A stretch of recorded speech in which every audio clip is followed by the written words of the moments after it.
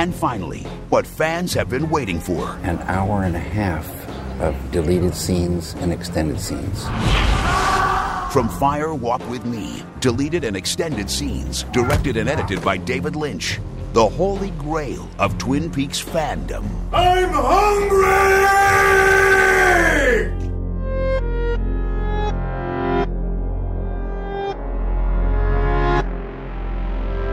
Welcome to Twin Peaks Rewatch from the Idle Thumbs Network. I'm Chris Remo. I'm Jake Rodkin. This is the 32nd episode of the show in which we are talking about the missing pieces, sort of featurette, I guess, from the Blu-ray set, The Final Mystery.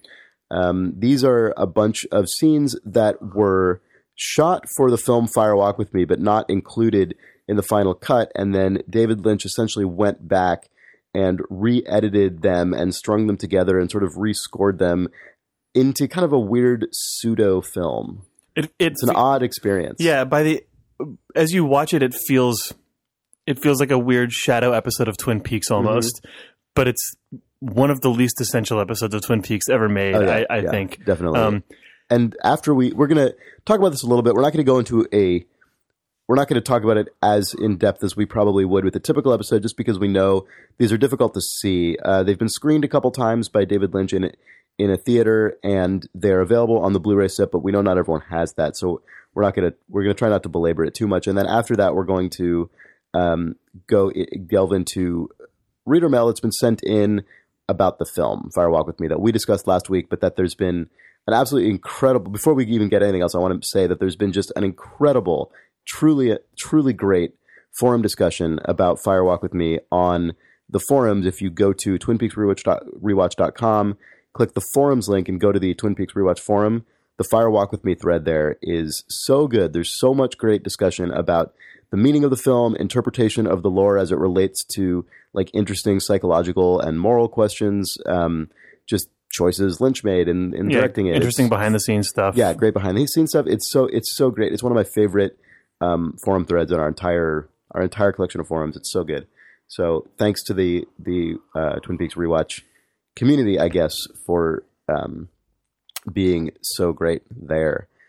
Anyway. Yeah, so all of this stuff was shot and a lot of it ended up in the script of Fire Walk With Me, but then it seems like Lynch went through a pretty extreme editing phase, because I actually know from the forum thread that when Fire Walk With Me was first screened at like fan preview screenings, people actually were shown a 3.5 hour cut of the film, which I imagine includes all of this stuff, because Fire Walk With Me, the theatrical release and the sort of definitive edition of that film, is over 2 hours, and then this is 90 minutes of content. Yeah. So at some point, Lynch obviously and his editor went and just cut the hell out of this film to make it really, really, really focused. And which is crazy, because it's still, compared to most movies, it still has that odd structure of feeling like, yes, it's got so much there. Watching what they excised from the film makes you appreciate, I think, what is in the film even more. I agree. I definitely agree. I don't know. The finished film is sort of less indulgent, and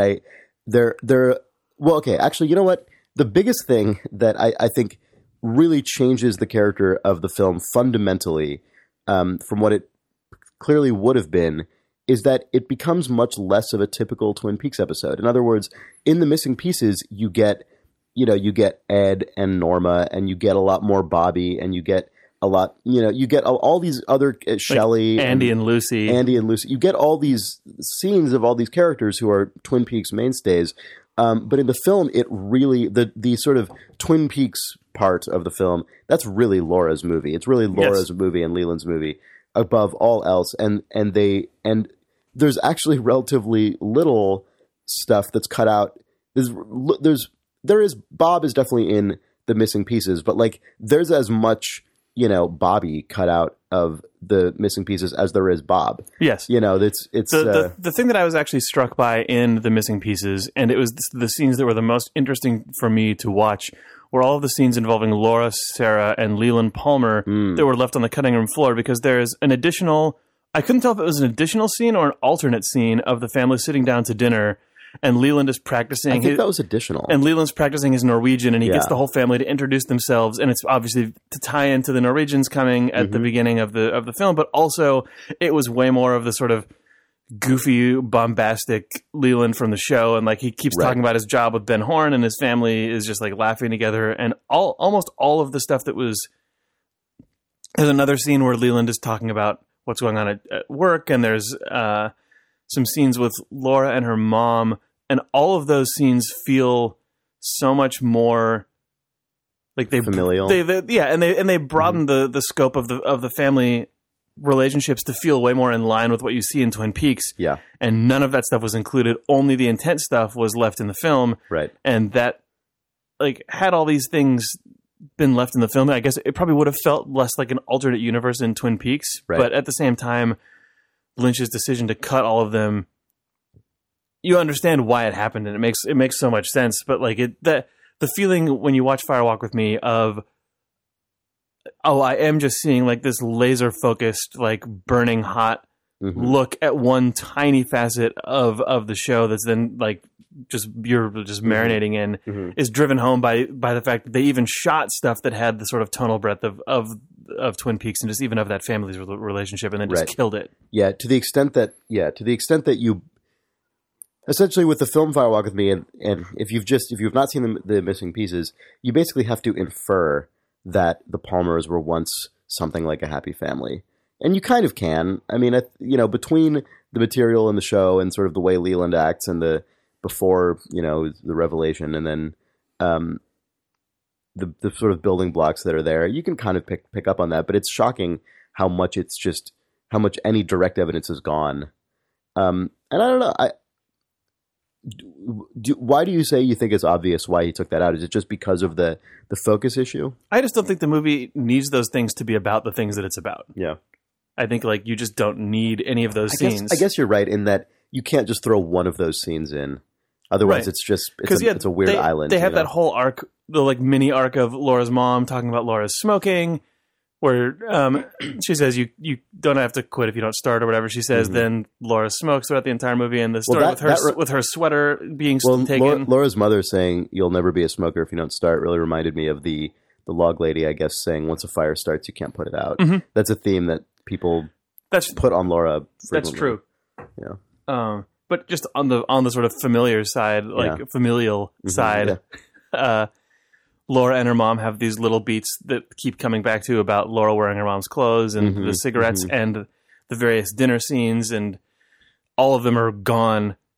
And they're nice to see as sort of setting the bedrock, and they're nice to see from a, like, this is a giant TV episode thing. But I think Lynch made the correct choice to not bother showing any of those things, because from tiny little beats throughout the story, you get one version of each of those moments sort of folded into other scenes in the movie that he edited. Yeah. Watching the missing pieces was interesting to me, having never seen them, because they are sort of storied among Twin Peaks fandom as sort of, they're the things you never got to see that that Lynch filmed. Yeah. But seeing them, I almost like I'm glad that they exist just so that people can scratch the itch, but it is almost like it's good that they're there just so that you can stop being worried about them. It's true. Because they're effectively nothing for me, at least. Yeah, I mean, I think the probably the stuff that sort of that like part of the fan community would be most interested in would be the additional things in the Red Room, the Man from the Other Place, and so on. And those, there's not even all that much of that. But there's some. The most sort of, I guess, do you want to talk about sort of the most notable lore scenes? I guess because we can because the thing that I do kind of wish had been either completely excised or untangled correctly was the stuff with David Bowie and the stuff above the convenience store, which is the sort of ratty old boarded up room that has all of the sort of Red Room Black Lodge people in them. Because Lynch, it seems like, just made that almost an incoherent thing on purpose in the film, where Bowie is running in and everyone's screaming at each other, and it's cross-cutting to characters saying electricity and Garmin Bozia or whatever. But in the missing pieces, and from what we'd heard about previous edits of this film, those scenes were originally completely separate scenes, and it was very explicitly just a scene about an agent who checks into a hotel somewhere, then just blips into the FBI headquarters, tries to be debriefed, and then like, I still, at this point, I agree with you that I don't think that scene has any business being in the movie. I don't care if it's there or not, but I did like seeing it in and of itself, but the thing that I wish had actually been in the film, if they kept what they had kept, was we see the shot of David Bowie actually reappearing somewhere with that weird, painful thing with the sparks and smoke that appear on the wall. I kind of wish that had shown up, but whatever. It just to sort of kind of close the loop a little bit. At least, we see in the missing pieces what happens to Bowie's character, and he just appears in a hotel somewhere and confuses the hell out of people. Yeah. The other sort of most notable thing that appears in the missing pieces, and this is actually a thing that I don't know what they're going to do with when it comes to Twin Peaks 2016, is it seems like Fire Walk with Me was originally intended to end with a title card that says months later, and we see Annie being taken into the hospital after she comes out of the Black Lodge at the end of the TV show. And we see Cooper banging his head against the mirror saying, "How's Annie?" And then there's like one extra... It's the most horrible tease if you are a fan who is expecting to hear, like, oh, I hear Fire Walk with Me has content that comes in after season 2, because it's literally Cooper... Like, he bangs his head against the mirror and he says that, like, he enjoyed the feeling of it or something. I don't remember his exact quote. I should look it up. No, I don't remember. I don't even remember that line. He said it struck me as funny here. Oh, it struck him as funny. That's all that he says. The thing that was notable about that, I think, it was at least how it came off to me, is that Cooper, he smashes his head against the mirror. He says, "How's Annie? How's Annie?" And then when he hears Hayward and Truman outside being like, "Hey, you okay, Coop?" or whatever, he sort of poses as though he had slipped and hit his head, right? And like he's that feels like Cooper or the Bob Cooper or the doppelganger Cooper, whatever that is going on, trying to like very consciously and knowingly like put a little veneer over it. Yeah, exactly. Yeah. Yep. And so that made that even more sinister in a way. But then it ends in a way that really cheesed it out for me and bothered me. I haven't brushed my teeth. Yeah, they said go back to bed. He said, "Well, I haven't brushed my teeth yet." Yeah, like, that was odd. Okay. Yeah. It again though, like I know why they wanted to, like why you'd want to put that in the movie is because people want to feel like, oh, Twin Peaks will continue, and you get this sort of feeling of this movie then could sort of bookend the entire run of the show, and you have that stuff. But again, taking it out feels probably really annoying to fans, but that scene feels like it's literally treading over the same ground as the last minutes in the show. Like you don't actually, nothing new has been learned from it. Yeah, it's true. It drills down into it slightly, but it really is the same scene. The thing that I did like that we are shown Annie being taken into the hospital on a stretcher, and she says the same lines that she says to Laura in her dream, where she says, "My name is Annie. I've been with Dale and Laura. The good Dale is stuck in the lodge." She just is sort of incoherently saying that to a nurse in the hospital in a way that I thought was really good. Yeah, like that. It doesn't mean anything. And again, that scene could just be gone. No, it's funny you bring from that the up, entirety actually, of Twin Peaks, but. A lot of these scenes, certainly not all these scenes, some of these scenes are just just plot lines that didn't make it into the movie at all. But a lot of the scenes are kind of recapitulation of things that we essentially see in the movie anyway. With there was a bunch of stuff about the angels, and Laura. What was it exactly? That weird scene where Dr. Hayward, Laura is over at his house, and Donna has this like medicine prescription paper, and she gives it to her dad, who's a doctor, and he says, "This isn't a prescription, it's a secret message for Laura.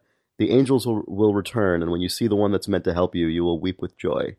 And that was really odd coming out of Hayward's mouth, because he is one of the characters who is least kind of seems to interact least with all of the sort of mythology stuff in the show.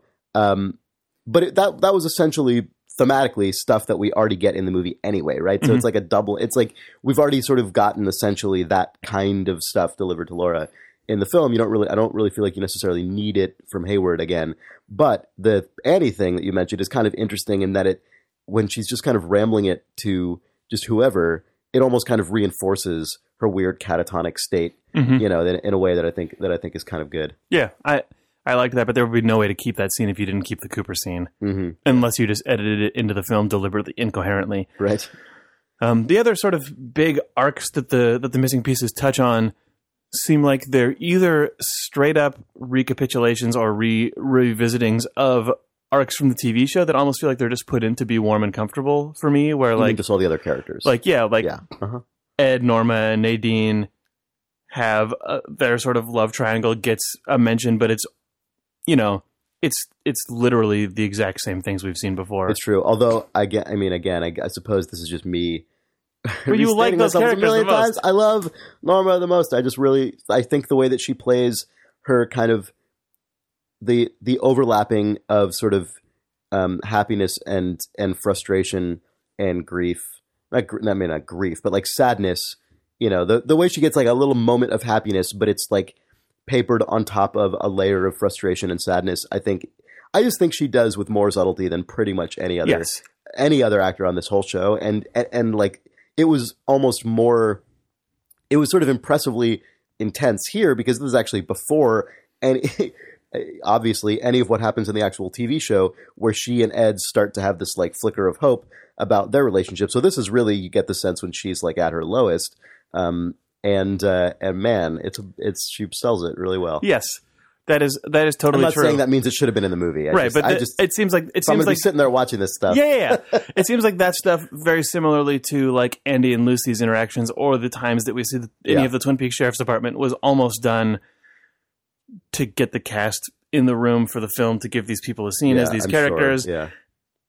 Yeah, and like the other sort of big arc that was excised from the film plot-wise is the story of the drug deal and the cocaine, it seems like, because there's more stuff with Bobby and Mike and Laura and Jacques Renault about how they take a $10,000 payment, and you explicitly see Laura getting the money from Bobby that he complains about in the show. You see that the cocaine was actually baby powder or whatever, and like or baby laxatives or something. Yeah. But it's all stuff that we know. But we basically get the point of that without. It seems like there's a solid 20 minutes of airtime in the deleted scenes set up to that stuff. So there are two other things that we haven't touched on at all that I think we should talk about. One of which is the explicit connection of Cooper to this case by way of his sort of forensic catch-up with Stanley. Oh, right. Yes. Yeah. And so we actually see Cooper, I guess taking over the Teresa Banks case and seeing the letter under the fingernail for the first time.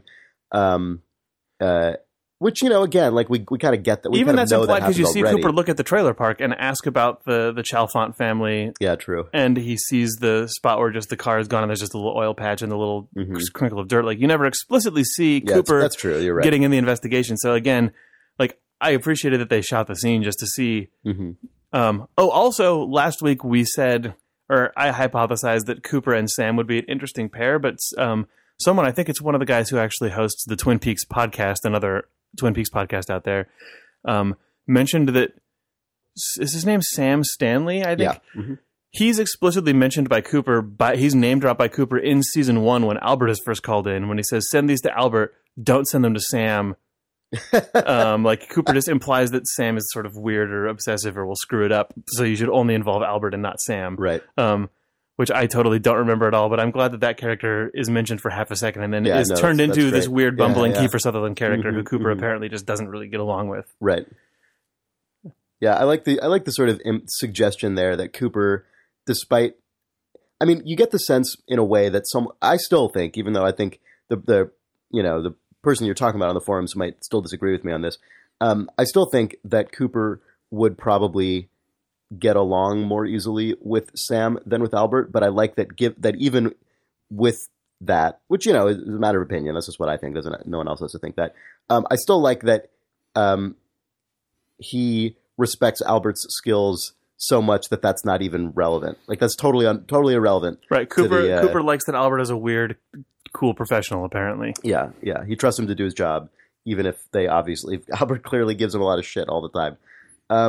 And then the other thing that I think is worth talking about is just all the stuff that opens The Missing Pieces, which is just extended scenes with Agent Desmond interacting with the sheriff's department. Department, yeah. It just the Deer Meadow sheriffs, yeah. Yeah, it just makes that town even more weird and sinister than it is already portrayed to be in the film, which is probably why this stuff was taken out. It's unnecessary and it gets a little over the top. But there's the additional scene at the diner with the back room with the flickering light that's just kind of weird and unsettling, and then there's that incredibly long fight scene between Desmond and the sheriff, where the sheriff bends a piece of rebar. Bends the rebar the way that he did in that cheesy local interest story. Yeah, and then Desmond kicks the shit out of him, and then also bends a piece of rebar in his face. Yeah, which just like I'm glad that stuff wasn't in the movie. It was pretty silly. And then in the entire time in the background,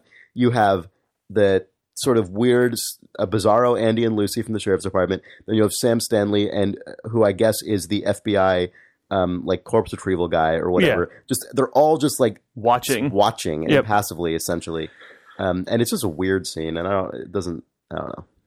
It's kind of funny, I guess, but it's just weird. The scene actually immediately after that in The Missing Pieces is, in my opinion, the worst scene filmed for Twin Peaks Fire Walk with Me, and the scene that I am the most glad is gone, and the scene that I wish had never even been in The Missing Pieces. Which is what? Which is in the FBI Philadelphia office, we see Cooper talking through a doorway to what is Diane. I totally agree, yeah. And he's saying, like, nice dress, Diane, looking good, like, or whatever. He's just saying all these things to Diane, like, oh, so you've hidden something in your office. Oh, you moved the clock a foot to the left. Like, he's just saying all these things to Diane, and then he says something like, and now you must clean the coffee cups and do like, it's just like, oh, it's the scene that is the worst instincts of, now we're making a feature film that's going to play to our fans of like, wouldn't it be great if in the movie Cooper actually sees Diane, but we don't show the audience Diane, so she's still can't hear her voice, so she's oh man, it just ends up creating a incredibly artificial scene. Like that scene has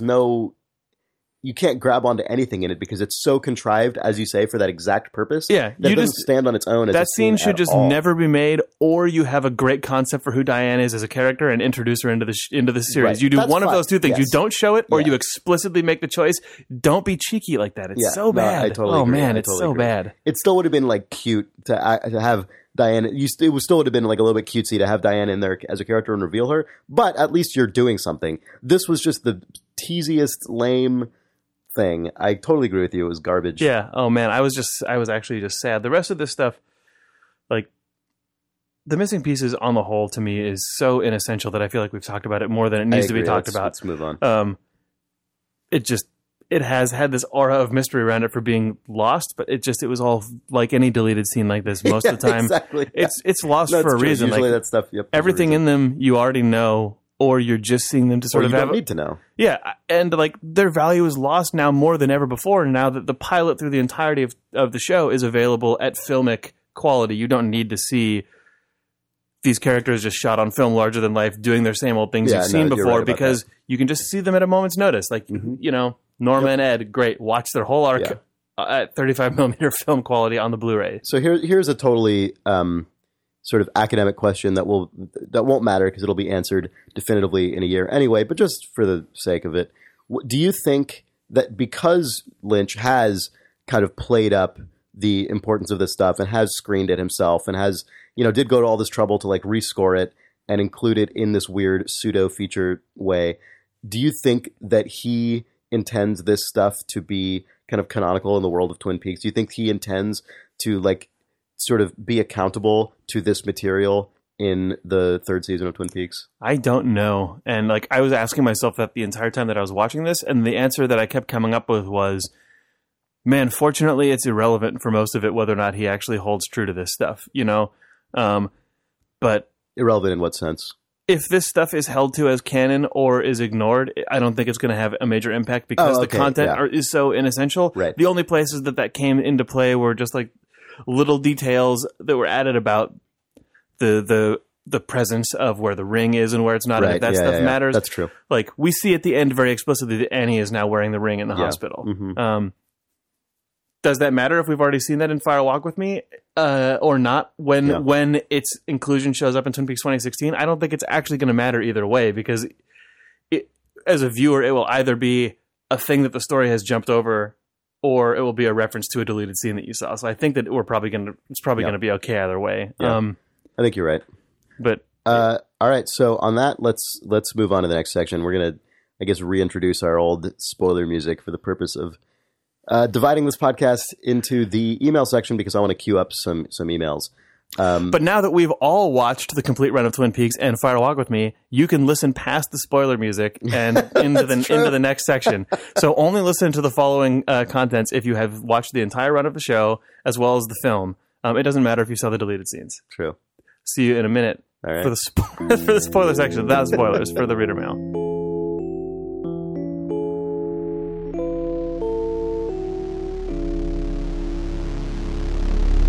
All right, email time. Yeah. So I'm going to start off with an email from Joel Bacco, who posts on the forums as Lost in the Movies and has been one of the, if not the most kind of prolific poster throughout the run of our podcast. And I know that has been involved in other Twin Peaks communities online and has written a lot about the show and other movies and shows. He does a YouTube series about Twin Peaks as well, I think.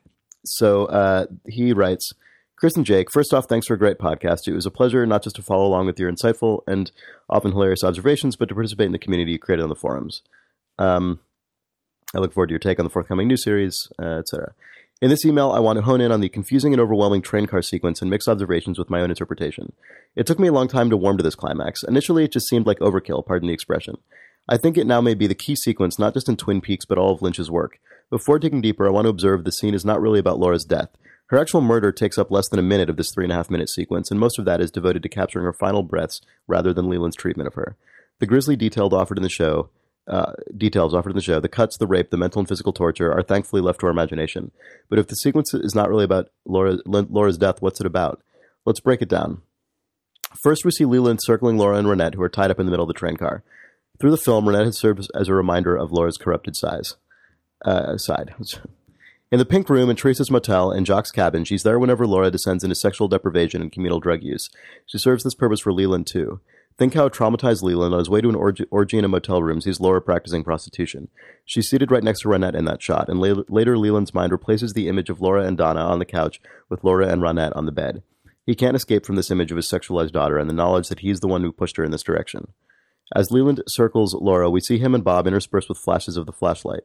In the climax, Lynch presents the two facets of her torment: the individual father-daughter abuse of Leland and the more cosmic metaphysical struggle with evil, which Bob represents. Laura and Leland's struggles are individual and universal. Separate from Ronette, Laura asks Leland if he's going to kill her. He doesn't answer. He probably doesn't have a plan at this point, but is acting out of rage. Philip Gerard's running through the woods, presumably possessed by Mike, hoping to counter Bob somehow. We don't know how. In a really crucial passage of Laura's trial, Leland places a mirror under her face, and she sees Bob's reflection replace her own. Meanwhile, Ronette is praying. What are the words of her prayer? She addresses God as Father in the usual tradition. The irony of the phrase in this context is obvious, however. She's praying to an abstract father while Laura's being tormented by her actual father. Ronette pleads, "Please see me," at the moment when Laura's face dissolves into Bob. The inadequacy of Ronette's words are being harshly juxtaposed with Laura's torment. Even Ronette's attempts at redemption come up short. She's blaming herself and hoping for rescue from the same forces that have placed her where she is. Leland confronts Laura with the torn-out pages of her diary, a callback to the beginning of Laura and Leland's arc in the movie. We learn what Leland found so troubling about these pages because he moans, "I always thought you knew it was me." This is one of the most important lines in the film. On the forum and elsewhere, several viewers have observed that it's possible for Leland to be unconscious of his evil actions. This time, more than any other in Twin Peaks, makes that interpretation untenable. It underscores everything suggested by every Leland scene. His coping mechanism for abusing his daughter has probably been the assumption that she knew what was going on and may have been even a willing participant. It was their dirty little secret.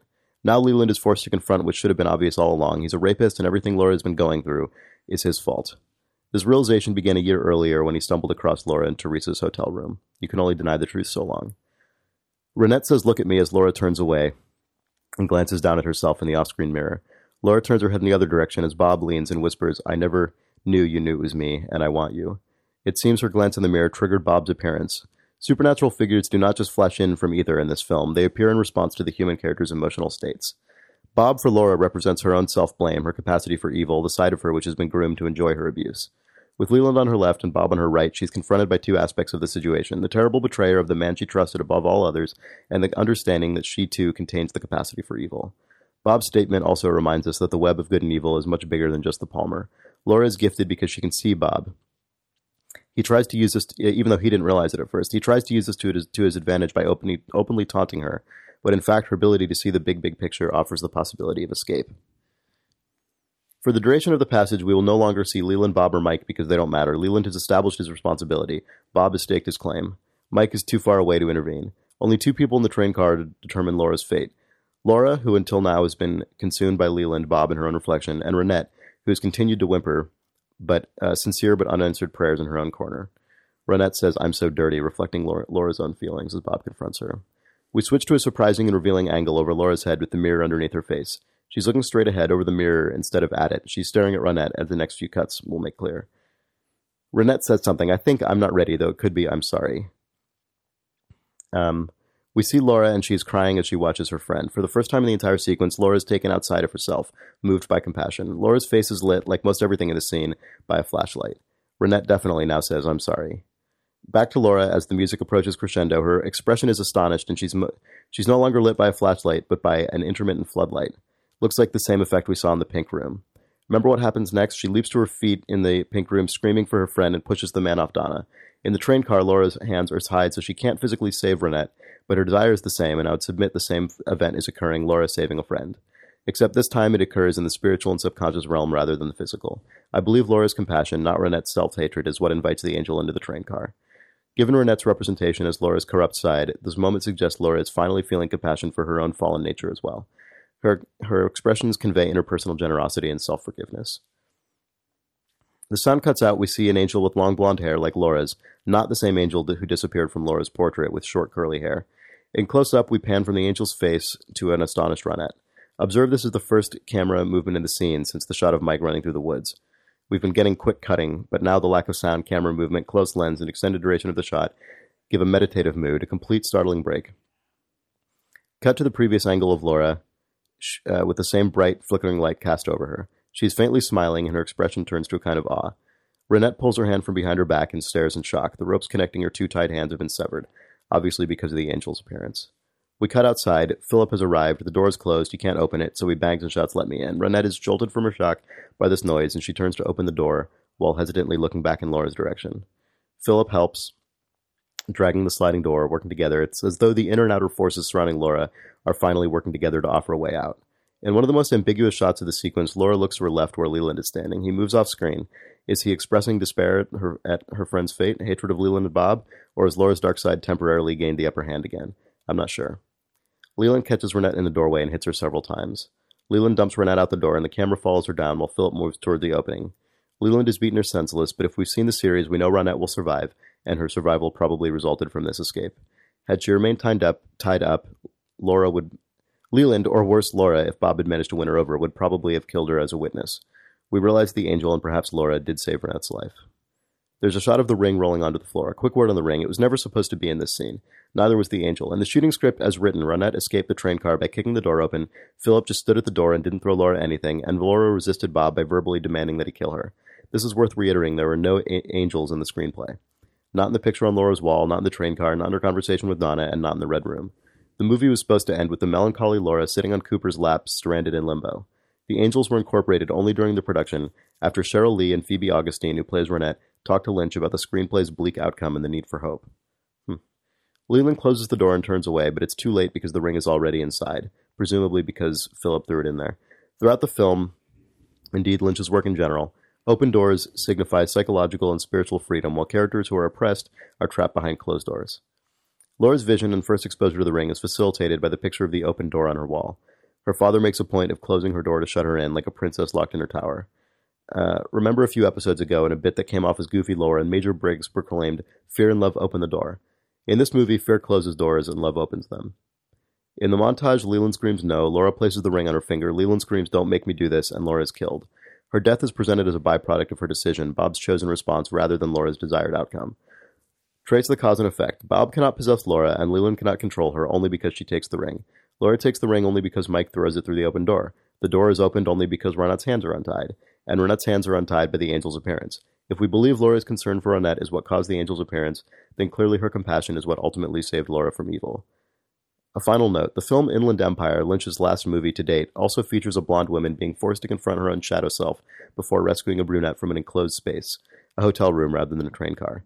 In a blinding light, the blonde embraces the brunette before disappearing and allows her to leave through an open door that was previously closed. This certainly looks like a visual callback to Fire Walk With Me, but the blonde character in Inland Empire is an actress, and the brunette probably represents the character being played by this actress in a film within a film. By all accounts, Cheryl Lee went through hell to get Laura on screen, especially in the train car sequence, the last scene shot. Crew members feared she was suffering a nervous breakdown. The cinematographer reported he'd never witnessed an actor so devoted to her craft, and Lee herself was haunted for years by the character's presence. In a diary entry written shortly after the production wrapped, published many years later, Lee wrote directly to Laura Palmer. Walking back into my empty hotel room by myself each day, left to deal with the fragmented pieces of my own life, your loneliness would still fill my room. My prayer is that you are now somewhere where you are truly loved and at peaceful rest. In a way, the angel at the end of the film is not only Cooper's present to Laura, it is David Lynch's present to Cheryl Lee. God knows she earned it. Joel. That's a good email. Man, that guy. That's intense. Well, I think that is probably the longest email we have, so these other ones won't be quite so intense. Matt Humphrey, who does the the Twin Peaks podcast, which you mentioned, Jake, writes in some answers to questions. I'm not going to read all of these because some of them we've already talked about, including having talked about them from him posting them on the forums. But yes. He writes, the shooting locations are in the same towns as the pilot, but they feel different because the film was shot in the summer. Everything is much sunnier and more dry than when the pilot was filmed in late winter and early spring. Many of the scenes are shot in new locations that weren't used in the pilot, but they're all still located in the same general area of the Snoqualmie Valley. The Palmer house interior is the same as in the series, but the exterior has changed for the film. The exterior used in the series was actually a completely different house than the interior. Now in the movie, the same is used for interior and exterior. That makes sense to me, because it really did feel like the exterior was a different place, yeah. He says that he believes Desmond did purposely make Sam spill his coffee, which I think is probably correct. The Roadhouse was probably the other location with the neon sign you were thinking of. The iconic shots of the Roadhouse's neon sign reflected in a puddle in the parking lot. He talks about the David Lynch stuff in The Missing Pieces, which we talked about. He says, what you said about the Black Lodge and its effect on time in a person's life seemed to be dead on. The film takes place before Coop had gone to Twin Peaks, but the first time you see him, you can faintly hear some Black Lodge music. Philip Jeffries points to him and asks, who do you think that is there? Presumably in reference to his future possession by Bob. Laura has a dream about Annie, who tells her about Coop being trapped in the Black Lodge. And of course, at the end, when Laura ends up in the Red Room, Coop is already there waiting to usher into what we can assume is the White Lodge. The grandmother and grandson are the Tremons, not whatever name you were saying. They are both. They're both, yeah. The Tremons and the Chalfonts are used respectively in the series. I think they're the Tremonts in the TV series because that's the name of the people who Donna was expecting to find in that house, and they're the Chalfonts in this because those are the people who used to rent the trailer park. So they always are just the name of the previous tenant of their space. It seems like, at least. Yep. He talks about that train car scene as well, which I'm going to light over here just because we just talked so much about it. Let's see. He says, in the final episode, a lot of people think Cooper injured his head on the mirror, so he would be taken to the hospital where Annie is. This would give Bob a chance to kill Annie before she wakes up and has a chance to tell anyone the real Coop is still in the lodge. Indeed, in The Missing Pieces, Annie is seen wearing the ring in the hospital, presumably marked for death until a nurse steals it from her. Not sure where that would have gone. I guess Coop would end up killing the nurse. Also, this I like, the ring seems to be made of the same material as the table that the man from another place runs his hands over while saying, this is the Formica table. There's even a chunk of the table missing, presumably the piece the ring is made from. That's pretty good. Yeah, I thought that was I thought that was interesting too. With the way you guys enjoyed the movie, I really think you should read The Secret Diary of Laura Palmer. The themes are extremely similar to Fire Walk with Me. I usually suggest people read it before the movie to help prep for the subject matter and shift in tone. But since you're already fans of the movie, I think you'll like the book a lot. I got my Twin Peaks podcast co-host to read it before watching, and they said it really helped them more fully understand the character of Laura and how dark the world of the movie is. Maybe you can do a bonus show on it. Other things you could check out are, you can listen to Cooper's audio tapes and you could read Cooper's autobiography. These two things are interesting, but not necessary, in my opinion, the way Laura's diary is. That's all for now. Matt Humphrey, host of the Twin Peaks podcast. I've seen a few other people recommend that diary. Yeah, I've heard of all the sort of ancillary material that came out around Twin Peaks. That the Diary of Laura Palmer is the most, like, if any of them is essential reading, that's the closest to that. Mm-hmm. Let's see.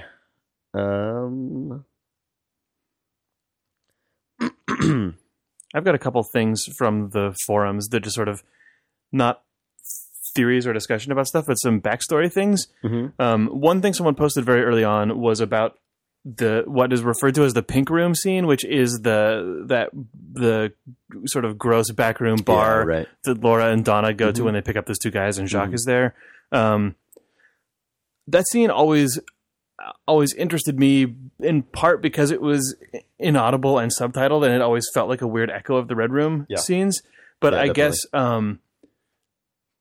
I was told, there's a person in the thread who was offering advice saying, if you see scenes that are impenetrable and don't have subtitles, do not turn subtitles on because that's not how they were intended. Oh, but that is not actually true. And that's because Lynch flip-flopped on whether or not to subtitle those to the point that it was too late and European releases had prints struck without subtitles. And then he was like, shit, no, I actually do want them. So the North American release and subsequent releases are subtitled in those scenes.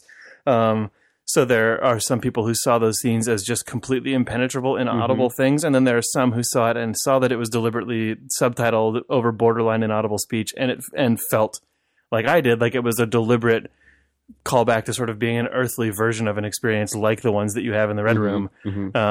But yeah, I like that. Just don't turn the subtitles on. Lynch didn't want them there. Oh, actually, he did. He just like within 2 weeks' time or something changed his mind, and the ones that the prints they struck for American release had them. The other sort of interesting piece of historical digging that I liked in the forums was reader Mike Mariano looked through the 1992 alt.tv.Twin Peaks Usenet group and found a recap of an advanced Minneapolis screening of Fire Walk With Me, where they did screen this over 3.5 hour long cut, and Robert Engels was there. And Engels answered some Q&A about potential sequels, which we alluded to the fact that maybe there were going to be other movies made. And man, does this make me pleased that they did not appear.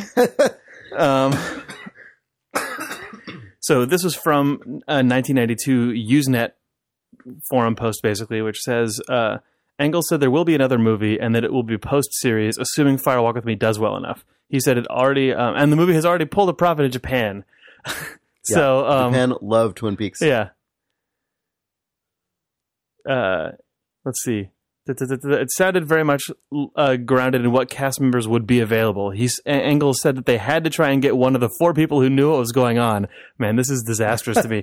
Cooper, Wyndham Earl, parentheses, or however you spell his name, Major Briggs, or somebody else. Sorry, folks, I've forgotten. Anyway, the point is this. It really matters more who has time to make a movie than what David Lynch wants to do. Yikes. Oh, man. He hoped that they would be able to do something with David Bowie's character, although the way he mentioned it, it sounded like it would be kind of a last resort if all the people that they want fell through. It sounds like Cooper will not be doing the sequel, which has an estimated time of commencement in a couple of years. Robert and David will be doing some other project next, and they don't plan on doing thinking about the next Twin Peaks until that project is out of the way. Me, I just can't wait for the Laserdisc and the sequel, says 1982 forum guy. And then Mike Mariano says, correctly, it is crazy to think about a Cooperless sequel to Twin Peaks that would just be following David Bowie around. That is accurate. What a crazy headspace to be in as that guy. Like, let's just, whatever cast member we can get to be a lead in the new Twin Peaks movie is going to be what it is. Like, what a bad motivation to, no kidding.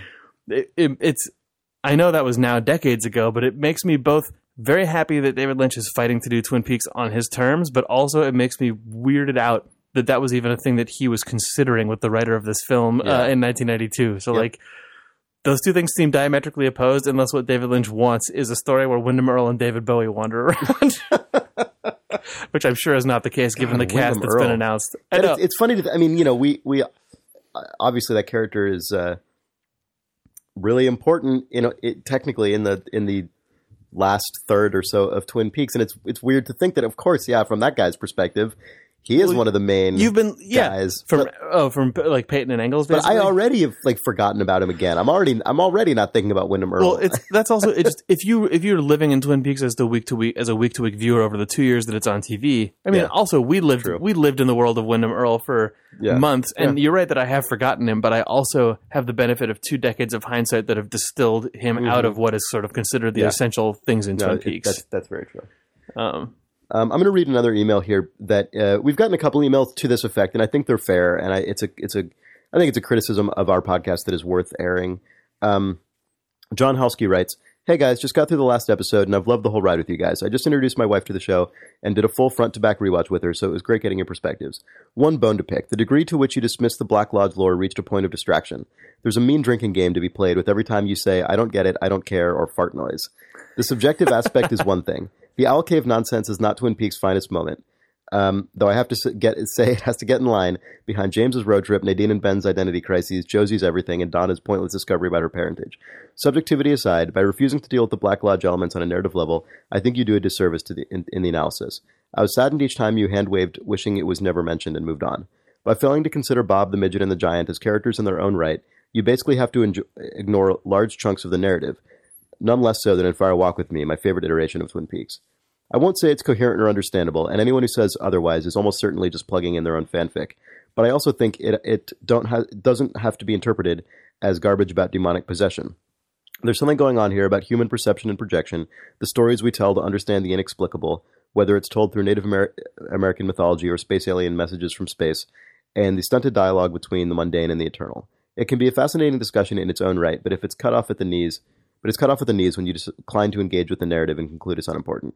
I see Bob as a manifestation of rage and lust, and also an aspect of Leland. I think Cooper was wrong to absolve Leland of guilt, a moment of weakness on Cooper's part if done for compassionate reasons, and he ultimately fails in the Black Lodge, where doppelganger Leland mocks him for pretending like Leland wasn't really the murderer, because Cooper refuses to accept the duality of a good father also being a rapist. I believe Mike and the midget broke his relationship with Bob because the balance, the perfect circle of appetite satisfaction, was broken when Bob, through Leland's weakness, overindulged in destruction. That might all be bullshit, but it's at least a read on the show that deals with the whole picture. All in all, I don't think you can understand either the Twin Peaks main narrative or the Black Lodge lore fully, except in tandem. Still gotta say, though, love the podcast, John.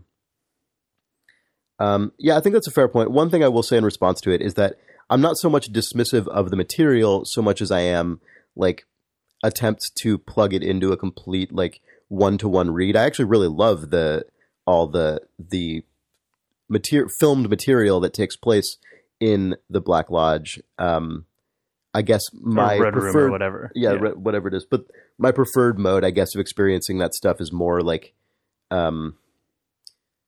ambiguous and fleeting and experiential. But I do totally cop to the fact that we probably on numerous occasions were overly dismissive of attempts to kind of deconstruct that stuff beyond that level. And I think there are probably a number of listeners who felt that way. Yeah, it is also, I mean, for me, part of the reason that I dismissed it so much in the middle of the show is because the way that the middle of the show handled that stuff was so much harder for me to get on board with personally.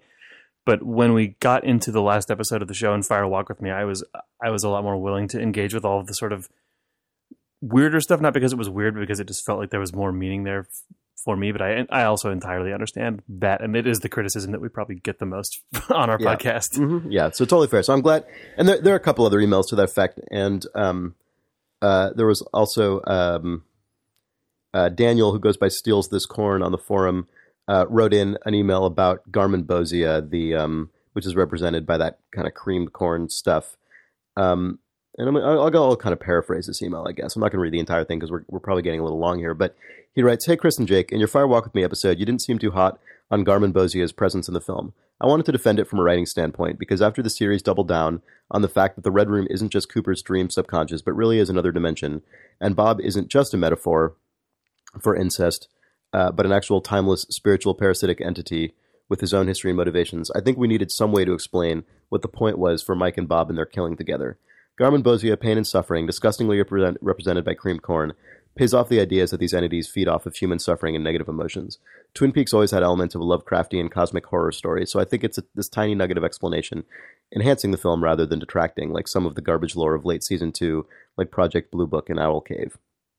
It's also got some of that vampire myth in it, which Mark Frost had compared Bob to in comments he made during the show's run."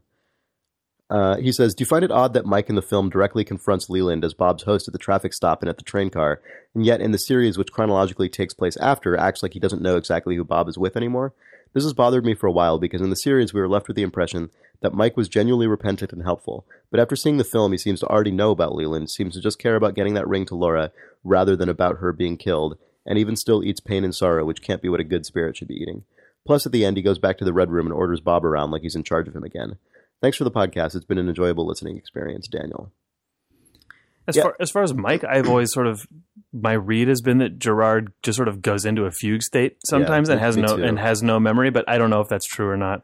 Yeah, I feel like when we see him in Fire Walk With Me, he's basically entirely in his like. But on the same on that hand, it's probably fair to say that you can't just excuse Mike as going in and out of a complete fugue state and then say Leland does not do that. Yeah, I mean that's true. So I think that especially like after Fire Walk With Me, I think it is at least to me it's pretty clear that those lines are very blurry in a way that the show never quite acknowledges, but the movie really hammers home. And the Garmonbozia stuff as written by Steal This Corn just now in this email, that like seeing it in light of basically like Greek myth or something, I guess is fair and is not really a way that I've considered it, because even though Mike and Bob and the Man from Another Place and all of the Tremonts or whatever, even though their extended presence in the show and Fire Walk with Me does push them farther into being literal characters than being just metaphors or embodiments of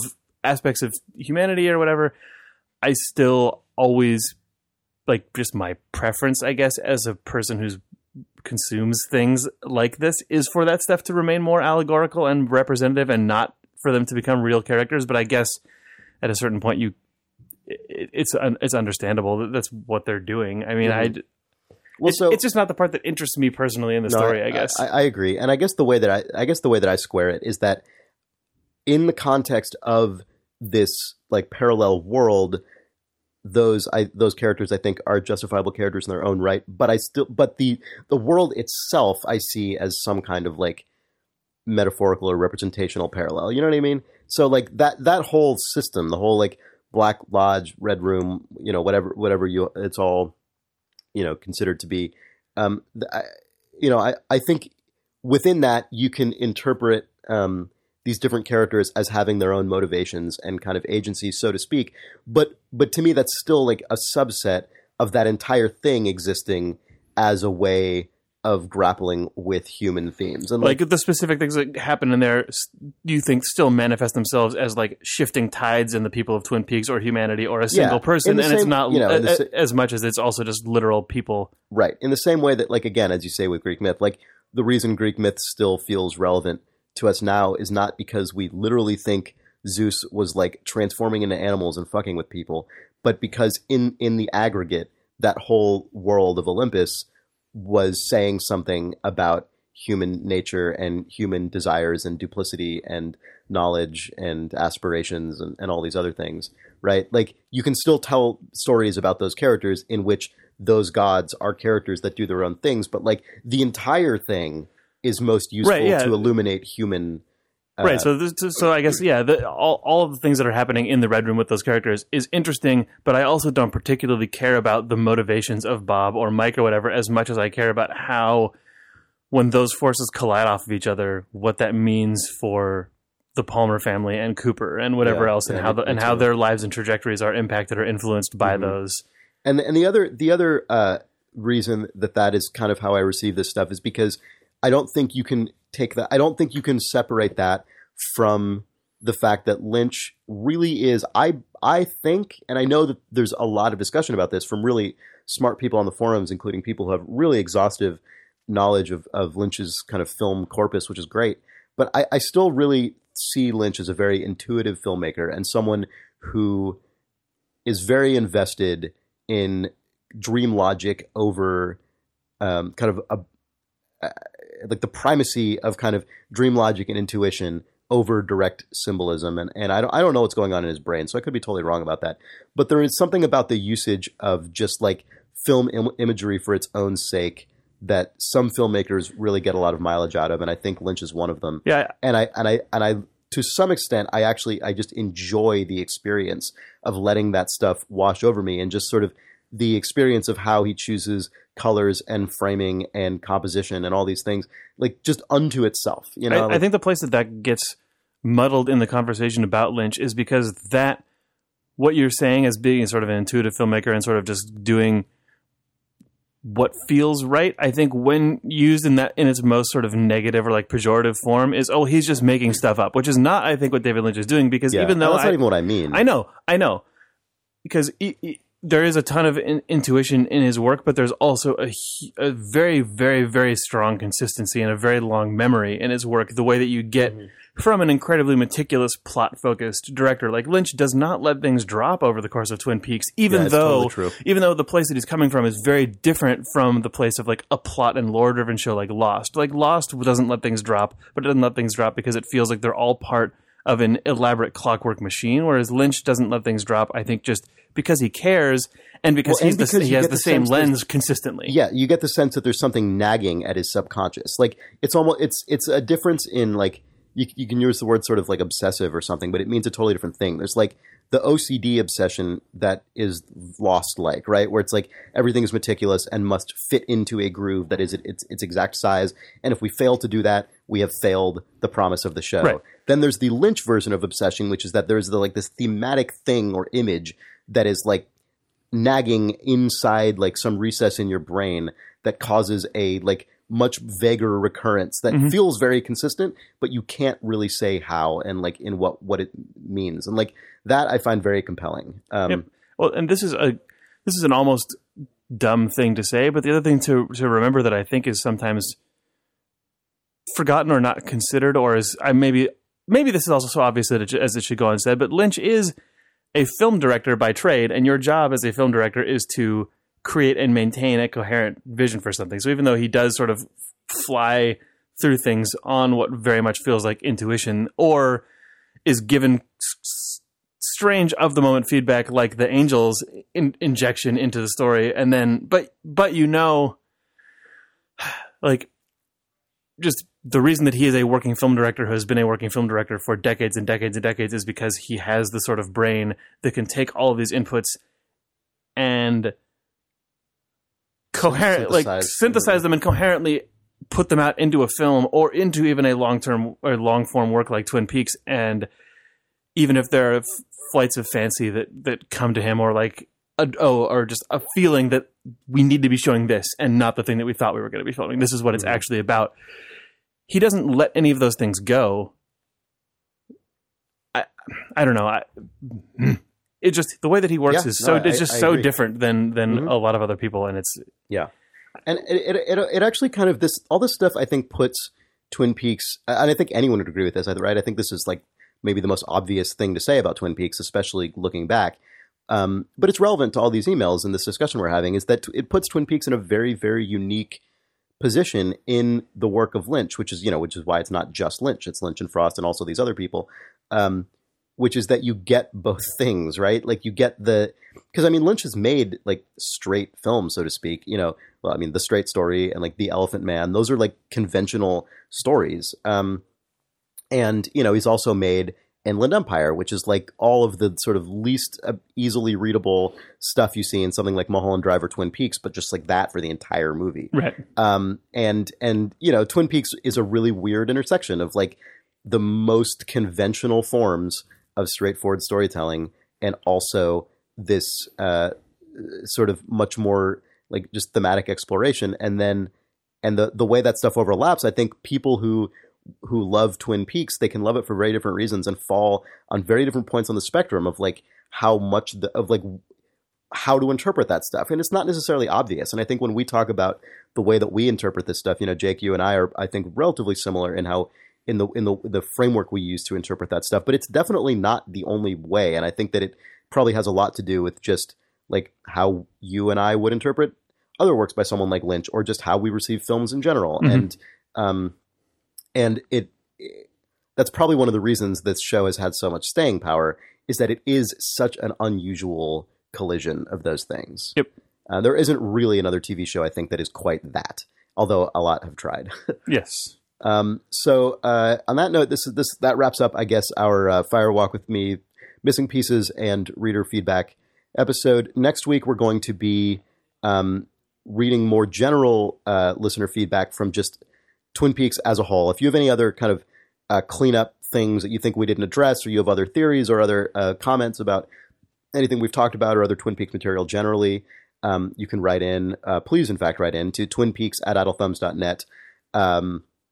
We will obviously also put up a forum discussion post thread about this episode.